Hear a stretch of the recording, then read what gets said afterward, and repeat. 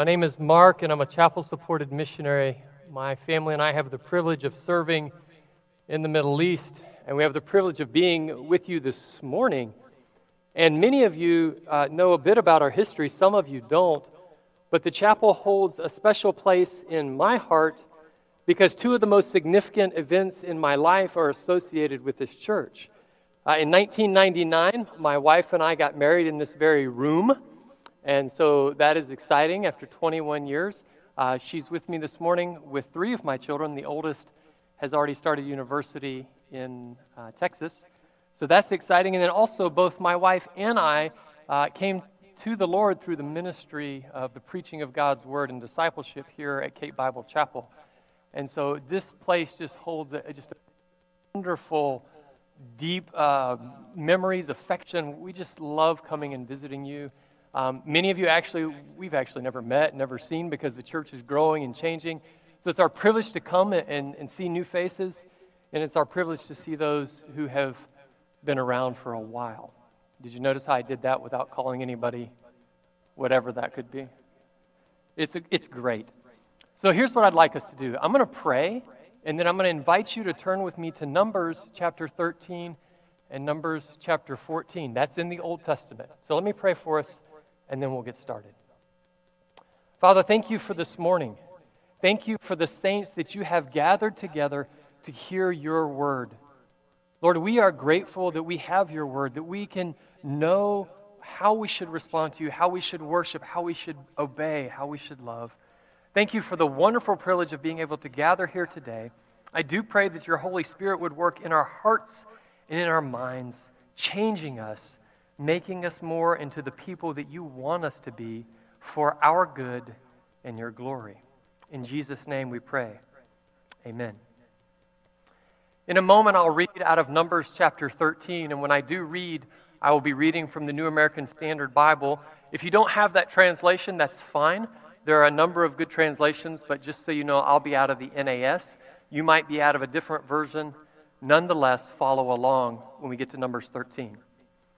But before we get to Numbers 13, I just want to give you a word. That word is failure. See, we don't like that word. Nobody wants to be called a failure. When somebody writes your biography, or when you write your autobiography, when you tell people about yourself, you just don't want to use that adjective. You don't want to say, I'm a failure. You don't want people to say about you, you are a failure. It's just not something we enjoy, perhaps rightly so. But I think what is challenging for us this morning is that we're going to see a man whose life, by many people's standards, was a failure. See, we're going to study a portion of the life of Caleb, and what we're going to see is that according to the world, he was a failure. But also according to many of the people of God, he was a failure. And we just don't like that. That's uncomfortable for us to consider, a man who failed. Perhaps you have often heard this definition of leadership. A leader is one who looks behind him and sees who's following him. What we're going to discover is that when Caleb looked behind him, he didn't find anybody following him. And so many people would call him a failure. But the Word of God teaches differently. In fact, the text today will offer us a stunning example of an individual who, quote, failed because he chose to trust God and follow him in full obedience. God took notice of Caleb. Let's get a quick preview of where we're going to go in this message by starting actually in Numbers 14 and in verse 24. And then we'll come back to Numbers 13. But Numbers 14 and verse 24, just so we know where we're going. This is the Lord speaking.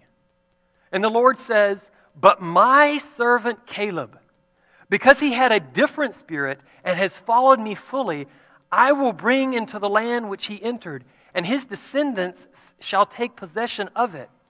What we see there is we see both a commendation and a promise.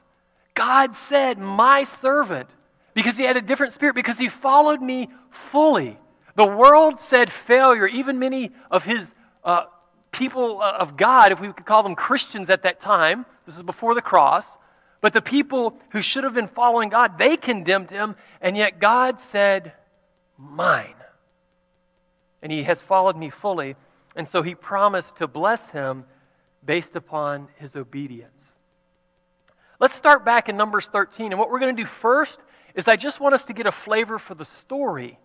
Then we'll look again at God's assessment, and finally at the actions of Caleb more specifically that enabled that, or that really were the basis for God's positive assessment. Let's look at the story. Going back to Numbers chapter 13 and verse 1, we're looking at the story of a man who merited divine approval, even though some would call him a failure. 13 and verse 1, then the Lord spoke to Moses, saying, send out for yourselves men so that they may spy out the land of Canaan, which I am going to give to the sons of Israel.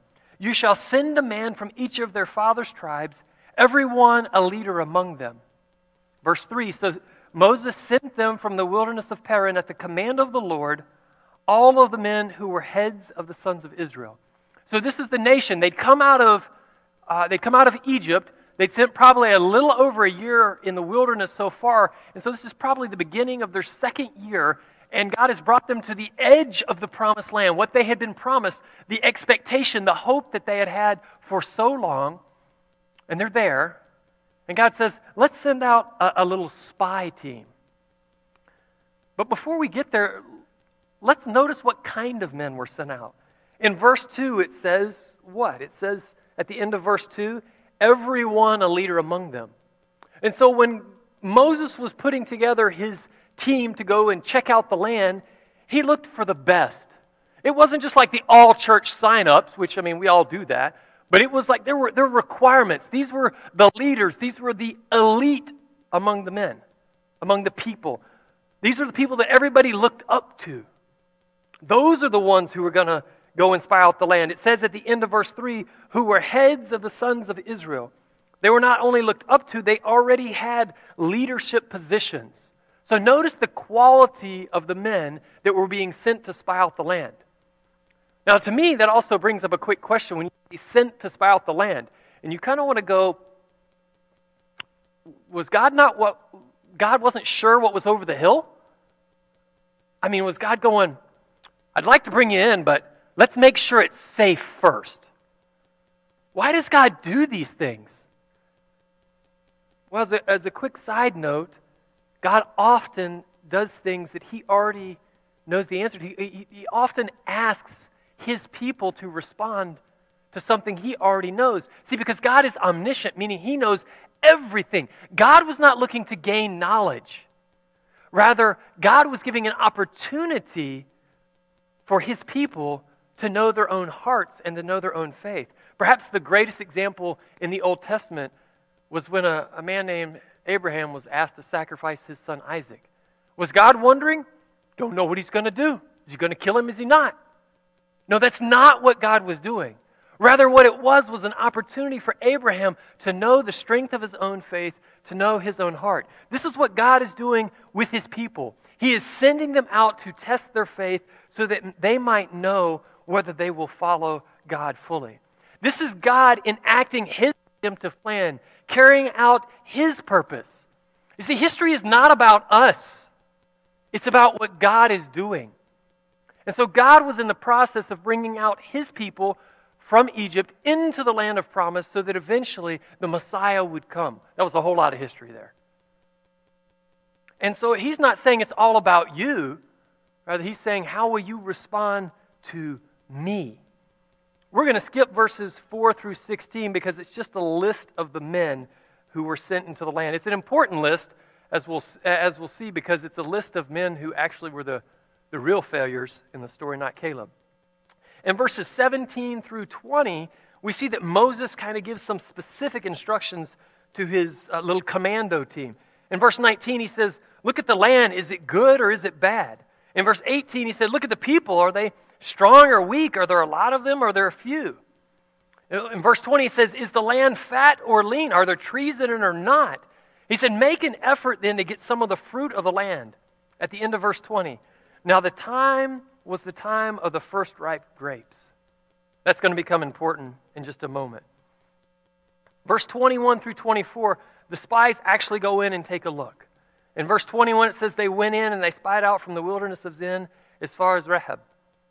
In verse 22, it says they went up from the Negev up to Hebron and these different places that they went around. In verse 23, then they came to the valley of Eshcol, and from there they cut down a branch with a single cluster of grapes, and they carried it on a pole between two men. I have always wanted to see those grapes. Do you read your Bible with imagination? Can you imagine? I mean, I love grapes. They're just this wonderfully sweet fruit.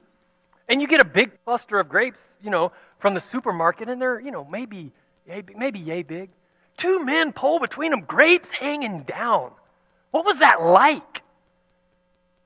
Well, I don't know. I never thought about it. Skipped over that part. The Bible is full of wonderful things. So these men, they had these grapes, and they were bringing them back. In fact, it says, if you look in the footnote on some of your Bibles, it'll tell you that the name of the place became Cluster, that they were so impressed with how big the grapes were, the cluster of grapes, that they named that place after it. It's like saying the place of many waters, the place of the big grapes. So that was verses 21 to 24. Now in verse 25, we get to the good part of the story, because they've seen the land, they know it's there, they've got these, this cluster of grapes that hangs down to the ground, and then they're going to go back and tell the people what we assume would be good news. Let's keep reading in verse 25.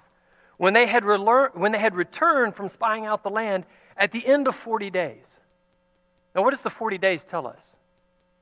It tells us that they got a good, long look. This wasn't like the 2-minute trailer that you get and you're going, I'm not really sure what's going on here. No, 40 days, they got a good, long look. They were up and down, walking in the valleys, up on the hills, picking the fruit, smelling the air. They knew what they were talking about. In verse 26, they proceeded to come to Moses and Aaron and to all the congregation of Israel in the wilderness of Paran at Kadesh, and they brought back word to them and to all the congregation, and they showed them the fruit of the land. They showed them the grapes. And this is what they told them. We went in. Now, before we go any further, I want to remind you of what you know, but you might just have forgotten temporarily. They didn't have technology back then. I'm speaking to you with the aid of technology, and so you can all hear me well. Some of you in your homes are hearing and seeing me. But they didn't have that. So remember, there's thousands upon thousands of people there. How would they have found out this news? Well, what I think would probably have happened is that the leaders would have kind of been at the center, and so the leaders would have been there, and the spies would have come in to give the reports, and then everybody else was just kind of spread out behind them. I rather imagine the senior leaders and we can say the more important people were closer in, and everybody else is just kind of spread back out. Massive crowd. No social distancing going on whatsoever. Massive crowd. But what that means is the information travels differently. So you're all hearing every word I say. Massive crowd, thousands of people. And so they come up and they begin to talk, and a certain number of people can hear the sound of his voice, the guy giving the report. After that, the people in the back, or even in the middle probably, are dependent upon the person in front of them. What'd they say? What'd they say? So it's kind of like that old game that we used to call telephone. That was back when there was no such thing as a cell phone. Where you tell somebody a story, and then by the time you get to the end, you see how the story has evolved. So it's kind of just this running idea. So you need to understand that's what's going on here. And so it says, we went out to the land where you sent us, and it certainly does flow with milk and honey. And there's just this wave of excitement because the people in the front hear that, and then this wave of excitement. So they're going, milk and honey, just kind of flows back through. And so there's this, it's like an energetic crowd.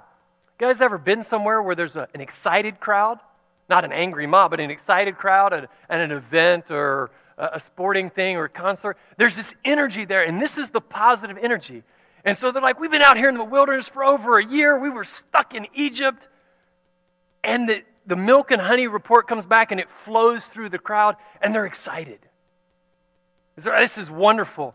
And then and some of them in the front could actually see the grapes. I don't believe that they could all see the grapes because there were thousands upon thousands of people. And so the people in the front see the grapes and they're like, wow, and they tell the people in the back. By the time it gets to the back, the grapes are the size of basketballs probably. You know how the stories evolve. I don't know. But so we've got these grapes, we've got this pomegranate, we've got milk and honey, and everybody's excited. And then you get to verse 28. Nevertheless. You know what nevertheless is? It's like putting on the brakes. You've all been there. You're riding in a car, and for some reason the driver has to put on the brakes. So you're going along, it's like, Arr!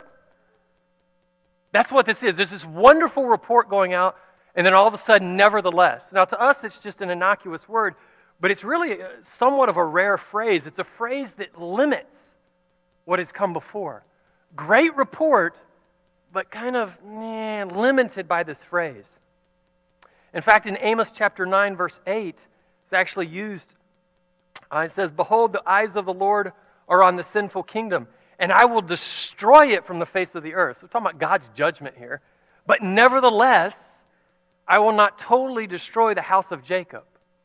So what you see there is that God had been talking about a massive judgment, and then He, in His graciousness, limits it. Says, "But I won't destroy these people."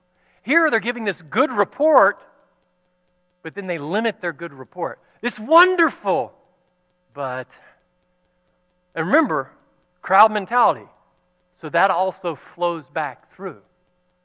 Nevertheless, the people who live in the land are strong, flowing through the crowd, strong. And the cities are fortified and very large. And moreover, we saw the descendants of Anak there. Amalek is living in the land of the Negev, and the Hittites and the Jebusites and the Amorites are living in the hill country. Oh, the Hittites, the Jebusites, the Amorites, and they're getting upset. Some of them don't even know who these people are. But the mob works that way. They had been all excited, and now they're getting all distressed. But here's what happens in verse 30. Then Caleb quieted the people. That is so significant. Here's why. Remember, it's a mob mentality. Has anybody else in here lived among a Semitic people group? I live in the Middle East. They're exciting. They're just a vivacious, emotions to the outside type of people. And so when these reports are going around, they were not like Americans quietly sitting, listening, waiting. There's this energy, there's this loudness. I lead the college and career group, which is about 25 people. You wouldn't believe how I have to raise my voice to get control of 25 people. And so it says here, when Caleb quieted the crowd, this is what he did not do. Excuse me. That didn't happen. Please, can we all be quiet? Nobody would have even heard him. What Caleb would have had to do was yell. He would have had to say, "La samahto, izbitrido, smaoni," which is Arabic for, "If you please, listen up." He wouldn't have spoken Arabic, but he would have had to yell. He would have had to get out there and command the situation, because they would not have listened otherwise. The crowd's turning ugly at this point. And so when it says Caleb quieted the people, he took a stand, boldly stepping out. And what did he say? He said, "We should by all means go up and take possession of it, for we shall surely overcome it." Notice he didn't deny that there were big people. Notice he didn't deny that the cities were fortified. But what he did do is say, "We shall do it." It says in verse 31, "But the men who had gone up with him." And see, they weren't passing the mic back and forth. I rather imagine that there'd been a report going on, and Caleb's over here on one side going, No, we can go up. But then the other guys, the spies who had been giving the poor report, are standing over here going, "No, wait a second, Caleb. That's not right." Verse 31, "We are not able to go up against these people, for they are too strong for us." So you've got these dueling leaders, dueling reports going on. And verse 32 seems to show that the bad report prevailed. So they came out to the sons of Israel, a bad report of the land which they had spied out. "The land through which we have gone in spying out is a land that devours its inhabitants. And all the people whom we saw are men of great size. And we saw the Nephilim, the sons of Anak, a part of the Nephilim. And we became like grasshoppers in our own sight, and so we were in their sight. Oh, we're just little grasshoppers. We're nothing. And you say, Mark, you're exaggerating. Look at verse 14 or verse 1 of chapter 14. Then all the congregation lifted up their voices and cried, and the people wept that night. I'm not exaggerating. This was an emotions to the outside, showing their despair and sadness type of people. But it gets worse. It gets worse. Yeah, it gets worse. It says, all the sons of Israel grumbled against Moses and Aaron, and they led the whole congregation, and the whole congregation said to them, would that we had died in the land of Egypt, or that we had died in this wilderness. See, what you think is, if you've watched a movie, any kind of movie, they all follow the same plot. Life is bad, the hero gets up and does something, and life is good. Well, we just saw that the hero of the story, as it were, Caleb, tried to get up and do something, and they shouted him down. So you're like, this isn't going well.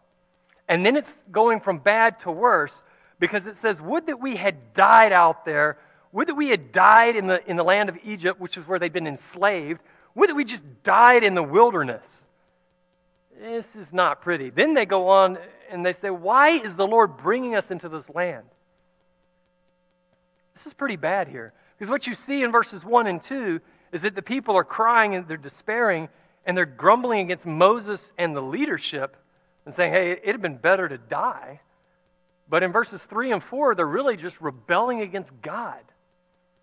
And in verse 4 it says, so they said to one another, let us appoint a leader and return to Egypt. Now here's where I want to take you back for a moment and remind you of Numbers chapter 13 verses 2 and 3, where these were the leaders and these were the heads of the families, heads of the tribes. These were not the rabble-rousers. These were not the, I'll show up on the Christmas and Easter type of people. These were the committed leaders of the people. In today's modern church, we would actually call them the elders and deacons, probably. Sorry, guys. But you need to see and understand that the rebellion against God came from within. This wasn't an external threat.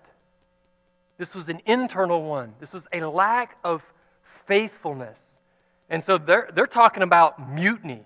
They're talking about going against God and returning to Egypt. Fear makes you irrational. Lack of faith does the same thing. In verse 5, Moses and Aaron fell on their faces in the presence of all the assembled congregation of the sons of Israel. Why did they fall on their faces? It's not exactly clear. It could be that they were humbling themselves before the people, pleading with them, but it could also be that they were humbling themselves before God, fearing judgment, because if we had time, we could look at Numbers 12, where when the people spoke against God's leadership, God struck Miriam with leprosy. And so it could be that Moses and Aaron are saying, God, please. But nonetheless, they fall on their faces. And then in verse 6, Joshua the son of Nun and Caleb the son of Jephunneh, of those who had spied out the land, tore their clothes. We don't do that today to express our grief, but that's what they did then. Just ripping their garments. And by the way, they're in the wilderness. No Walmart close. Not sure where they're going to get replacements. But that's how upset they were. Verse 7. They spoke to all the congregations of the sons of Israel, saying, the land which we have passed through to spy out is an exceedingly good land. If the Lord is pleased with us, then He will bring us into this land and give it to us, a land which flows with milk and honey. Verse 9.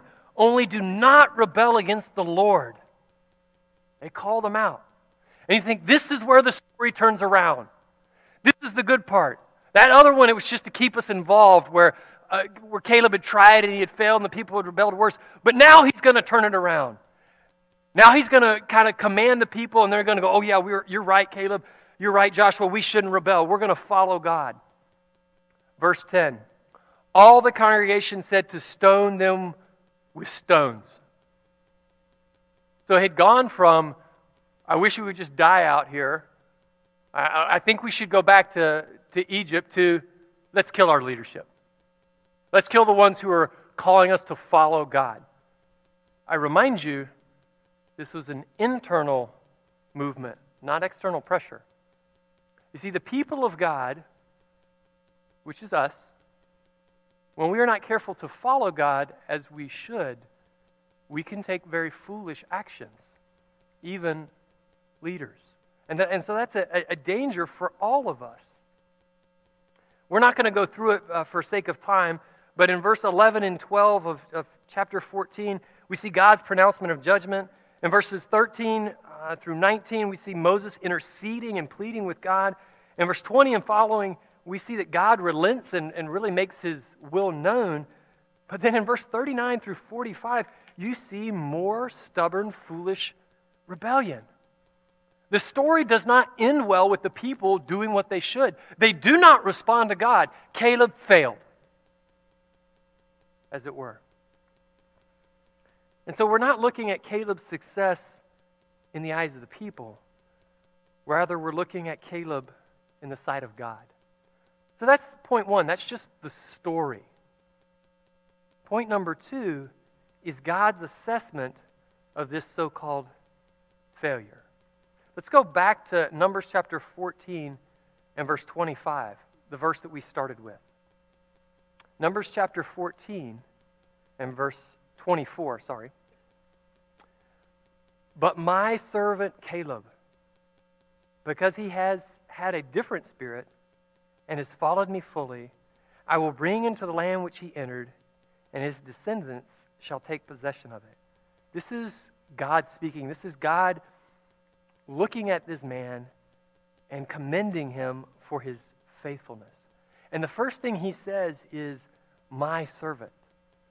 Now, in modern parlance, we don't really consider servant to be that exalted of a position. But if you think back to a different time, it wasn't the position that was so exalted, it was who you were serving. So to be a servant, as it were, of a great and mighty king was an honor. And here, Almighty God is saying, my servant. See, that's very significant. It's especially significant if you were to know that up until this point, there'd only been two men who'd been given that commendation of my servant. The first one was Moses himself, and then Abraham one time in Genesis 26 had been referred to as my servant. So when God looks at Caleb and says, my servant, this is an especial commendation where God is pointing out Caleb as someone special. The emphasis is on the mine, not on the servant. He is mine. God is claiming him and pointing out his faithfulness. Oh, that we would be that way. Oh, that God would look at us and say, mine. And in Christ he does, if we truly know him. But may he also be pleased with the way in which we respond to him on an ongoing basis. You see, God saw Caleb. God wasn't ignorant. God didn't get a modified report. God saw all that happened. God knows all that happened. So God saw the, quote, failure, and yet he looked at him and he said, he's mine. Why? In verse 24 again, because he has had a different spirit. Now, that word different, it's not a special word at all. I mean, sometimes in the Bible you look at words and you go, that's a special word. It has great theological significance. The word different just means different. And so it's not the word in and of itself that carries the meaning, it's the context. For example, the word different is used in Genesis 41 when it says, behold, 7 other cows came up from the Nile. We're talking about the dream there. Okay, when it says 7 other cows, the word other is the same word as our word different. It means other cows. There were 7 cows and there were 7 other different cows. It just means these cows, not those cows. In Genesis chapter 8, it says, so he waited another 7 days, this would be Noah, and then he sent out the dove from the ark. That word another is our word different. It just means 7 additional days, 7 days that weren't the previous 7 days. So he waited 7 different days. But the word can also carry a significant theological implication. For example, Exodus chapter 20 and verse 3. You shall have no other gods before me. And that word other is our word different. That word had enormous significance there because God is saying, I am your God, and all these different gods, they're not your God. And you cannot worship them, you cannot follow them. So it's the context that really helps us understand this word different. And it's really referring to a different quality. He said he had a different spirit. These people had one spirit. My servant Caleb had another. Now let me give you a little preview, or a little insight rather, into the world in which we live. In the Middle Eastern country in which we live, if I go into, let's say, a hardware shop, there's a way to ask for things. It's very particular. And it almost sounds racist. They don't intend it that way, but this is just how their culture works. If I go in and I want something that's cheap, because that's all I have, or I don't want to pay a lot of money for it, I literally go in and I say, give me something Chinese. That's how I go into the store. Give me something Chinese. Now, we all know that many high-quality goods come out of China, but in their minds, there's a category for different. If I go into a store and I want something quality, I say, I refer to it European. I usually say, go in and I say, give me something from Germany. Oh, Germany. And they say, well, I don't have anything from Germany, but I got something from Italy. And so it's not meant to be racist per se. It's just the way they categorize different. These are of a quality, and those are of a quality. I don't advise you try that here. I don't think it'll work. But that's how we do it in the country in which I live. Here, when God says different, it has enormous impact. Because he is saying all those people were of a particular attitude, and Caleb was of a very different attitude. And so the word has enormous import. And really, it wasn't so much a theological evaluation of Caleb. It wasn't so much evaluating his theology as he was evaluating his moral character, how he had responded to God. And how had he responded? Well, verse 24 again, it says, he has followed me fully. See, unlike the rest, Caleb had followed God fully. And see, I think there's particular significance in that word fully. And that one kind of gets me right here. Because I want to follow God to a certain degree. I think most of us, if we're honest with ourselves, will say that. I want to follow God until it's going to impact fill in the blank in your life. Now, I'm going to follow God, but following God fully, all the time, in every place, when the rest of the people of God seem to not want this, again, remember the context. Caleb wasn't taking a stand against the world out there.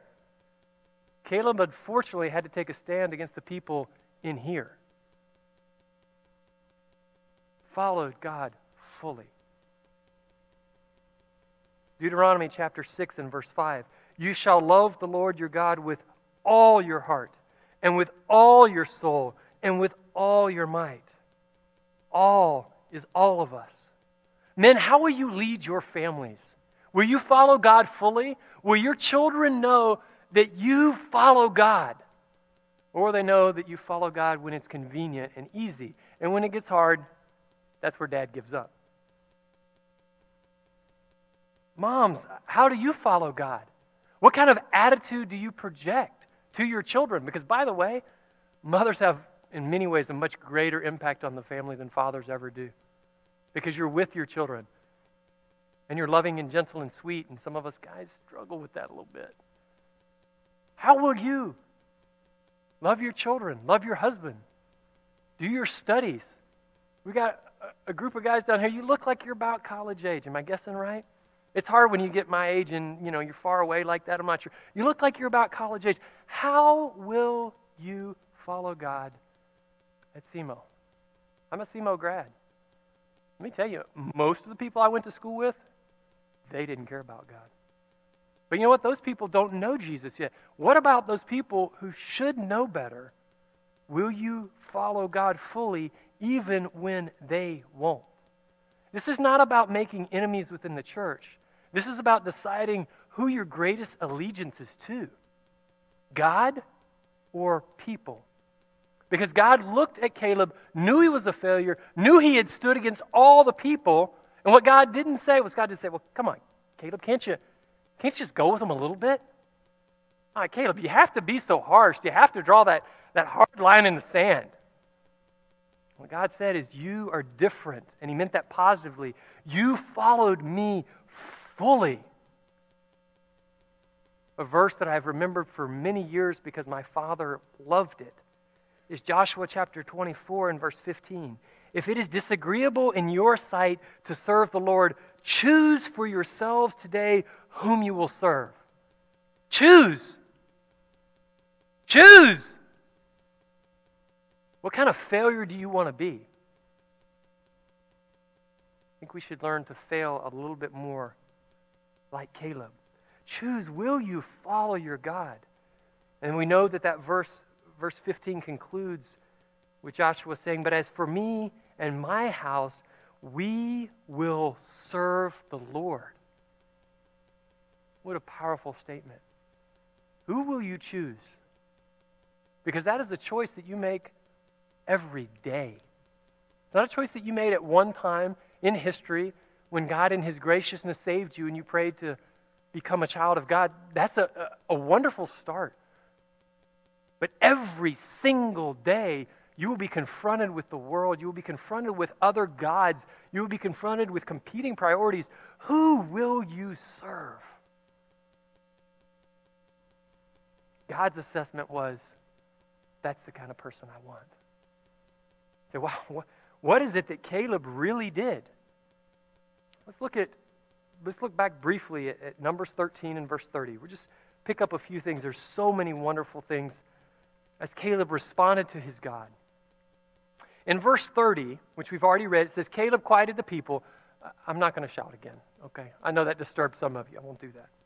Then Caleb quieted the people before Moses, and he said, we should by all means go up and take possession of it, for we shall surely overcome it. What was the basis of Caleb's strong conviction that victory was assured? Because everybody else was saying, we can't do it. And he'd seen with his own eyes the obstacles, the tall men, the many fortified cities. What was the basis of Caleb's assurance? The only thing it could have been was the Word of God. See, in Exodus chapter 3, when God was talking to His servant out of the burning bush, it says this, Exodus chapter 3 and verse 8. So I have come down to deliver them from the power of the Egyptians and to bring them up from that land to a good and spacious land. Genesis chapter 15, another servant, this is Abraham. On that day the Lord made a covenant with Abraham, Genesis 15:18, saying, to your descendants I have given this land. What was the basis of Caleb's strong conviction? What enabled him to stand firm in the face of all that opposition? It was a settled conviction that the Word of God is true and accurate, and he held on to that. He took God at His word. And see, because what was really happening is that those other people, probably not intentionally, but in reality what they were doing is they were doubting the faithfulness and the power of God. Because they said, we can't go up. We can't do it. They're too big.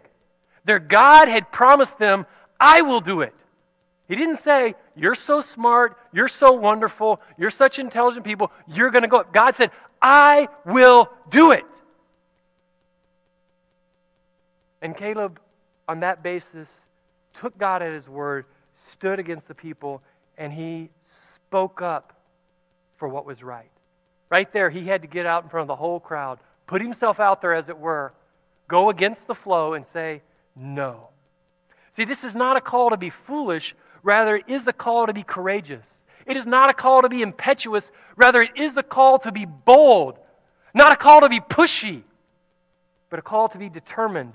Not a call to be arrogant, but a call to be fully committed to God's word and to fully follow Him by obeying His word. Do you know the Word of God? To the degree that you don't know the Word of God, you will suffer because you will lack the courage and the conviction to stand in the face of difficult times. Dear Christian, you must know the Word of God. You must know your God, and you must know what He has promised. You must trust Him. You must take him at his word so that you have a solid foundation upon which to stand. See, because God is your only foundation. Remember, it was the leaders and the heads that failed. Let me do a little exercise that's probably a bit weird for some of you. I would like you to take just a few moments, and I'm being serious. Look at the people around you. Make eye contact with them. Get their faces fixed in your mind. For those of you who might be at home, this might be a little awkward. There might not be a lot of you in the room. Do what you can.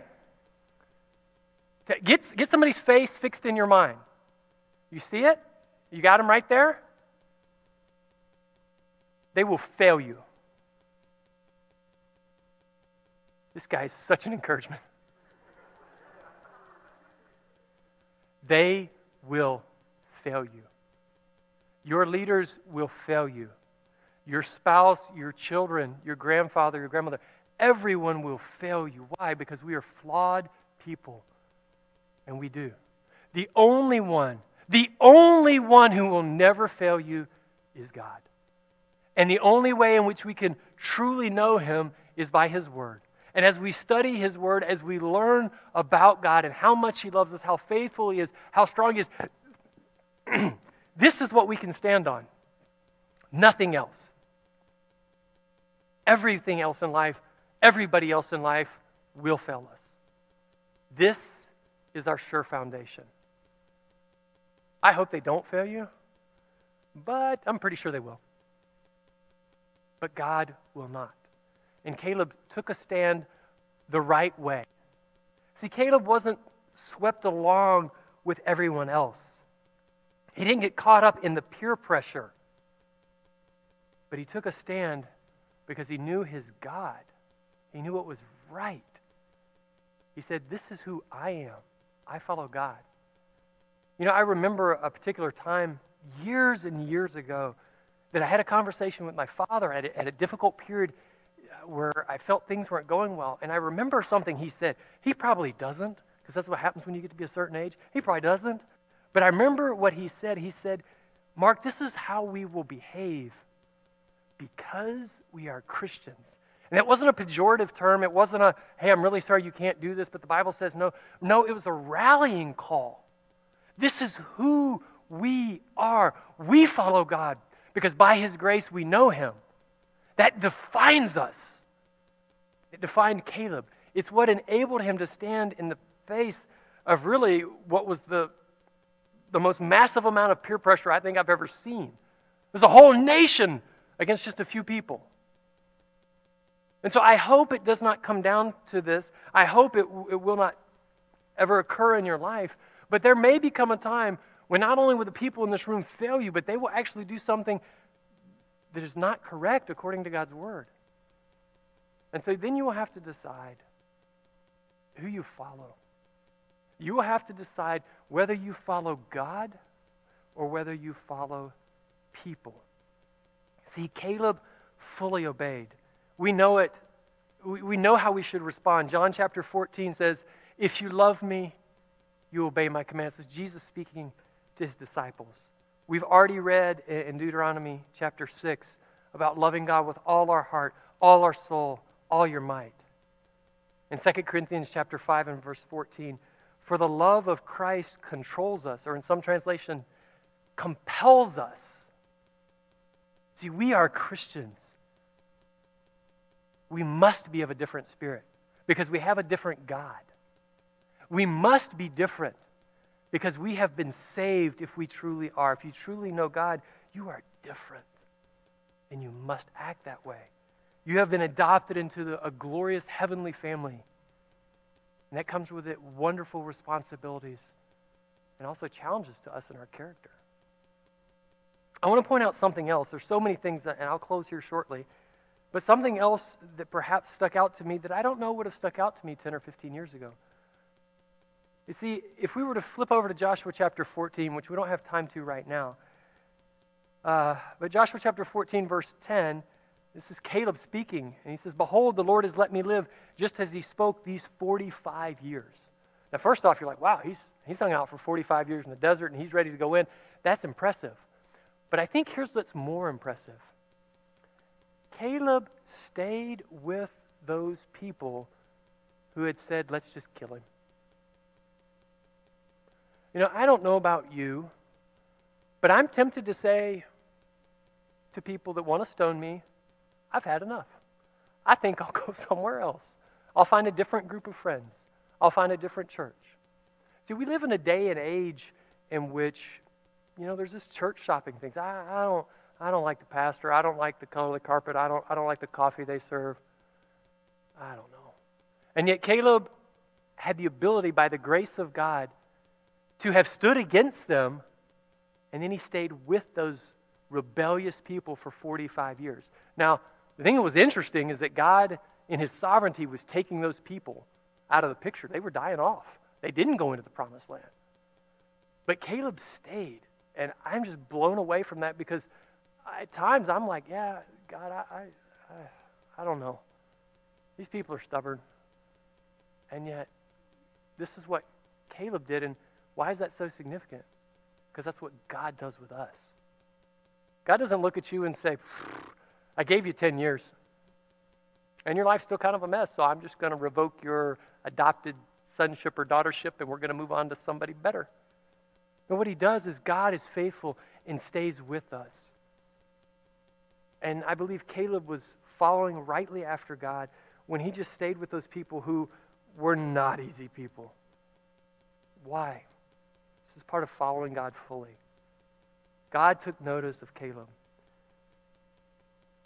God said, my servant. God said, you are of a different spirit. It's kind of like the Old Testament equivalent of my good and faithful servant that we see in the New Testament. Verse 24 of Numbers 14, one more time.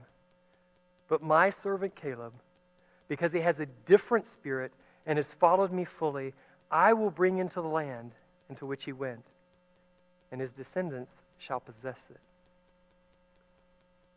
Caleb, by all other standards, blew it, failed, didn't measure up. And yet by the one standard that mattered, he pleased God. He was a success. My prayer for myself and my prayer for each of you will be that you will learn to fail like Caleb failed, because that brings glory and honor to our great God. Let me pray for us.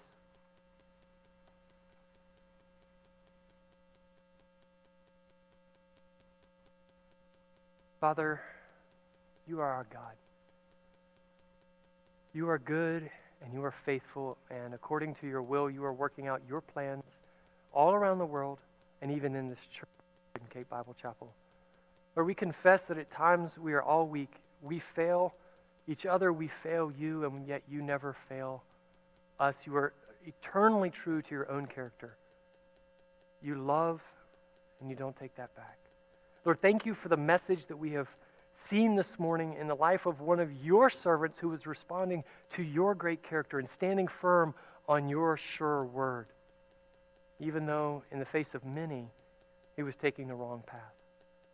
Might you give us clarity in our own hearts and minds and souls about the right way to live according to your word, that we might love you first above all things, even if that means that in the eyes of some, we didn't succeed.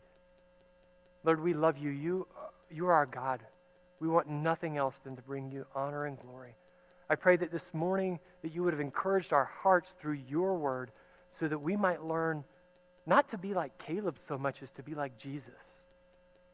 We see that Caleb was really following after your character, even as Jesus modeled that perfectly on the earth for us. Thank you for this time. We pray all this in the name of Jesus, our Lord and Savior, your Son. Amen. Today as you go home, might you remember the goodness of your God, and might you be encouraged and challenged to follow fully after him. Have a wonderful, wonderful day. We are dismissed.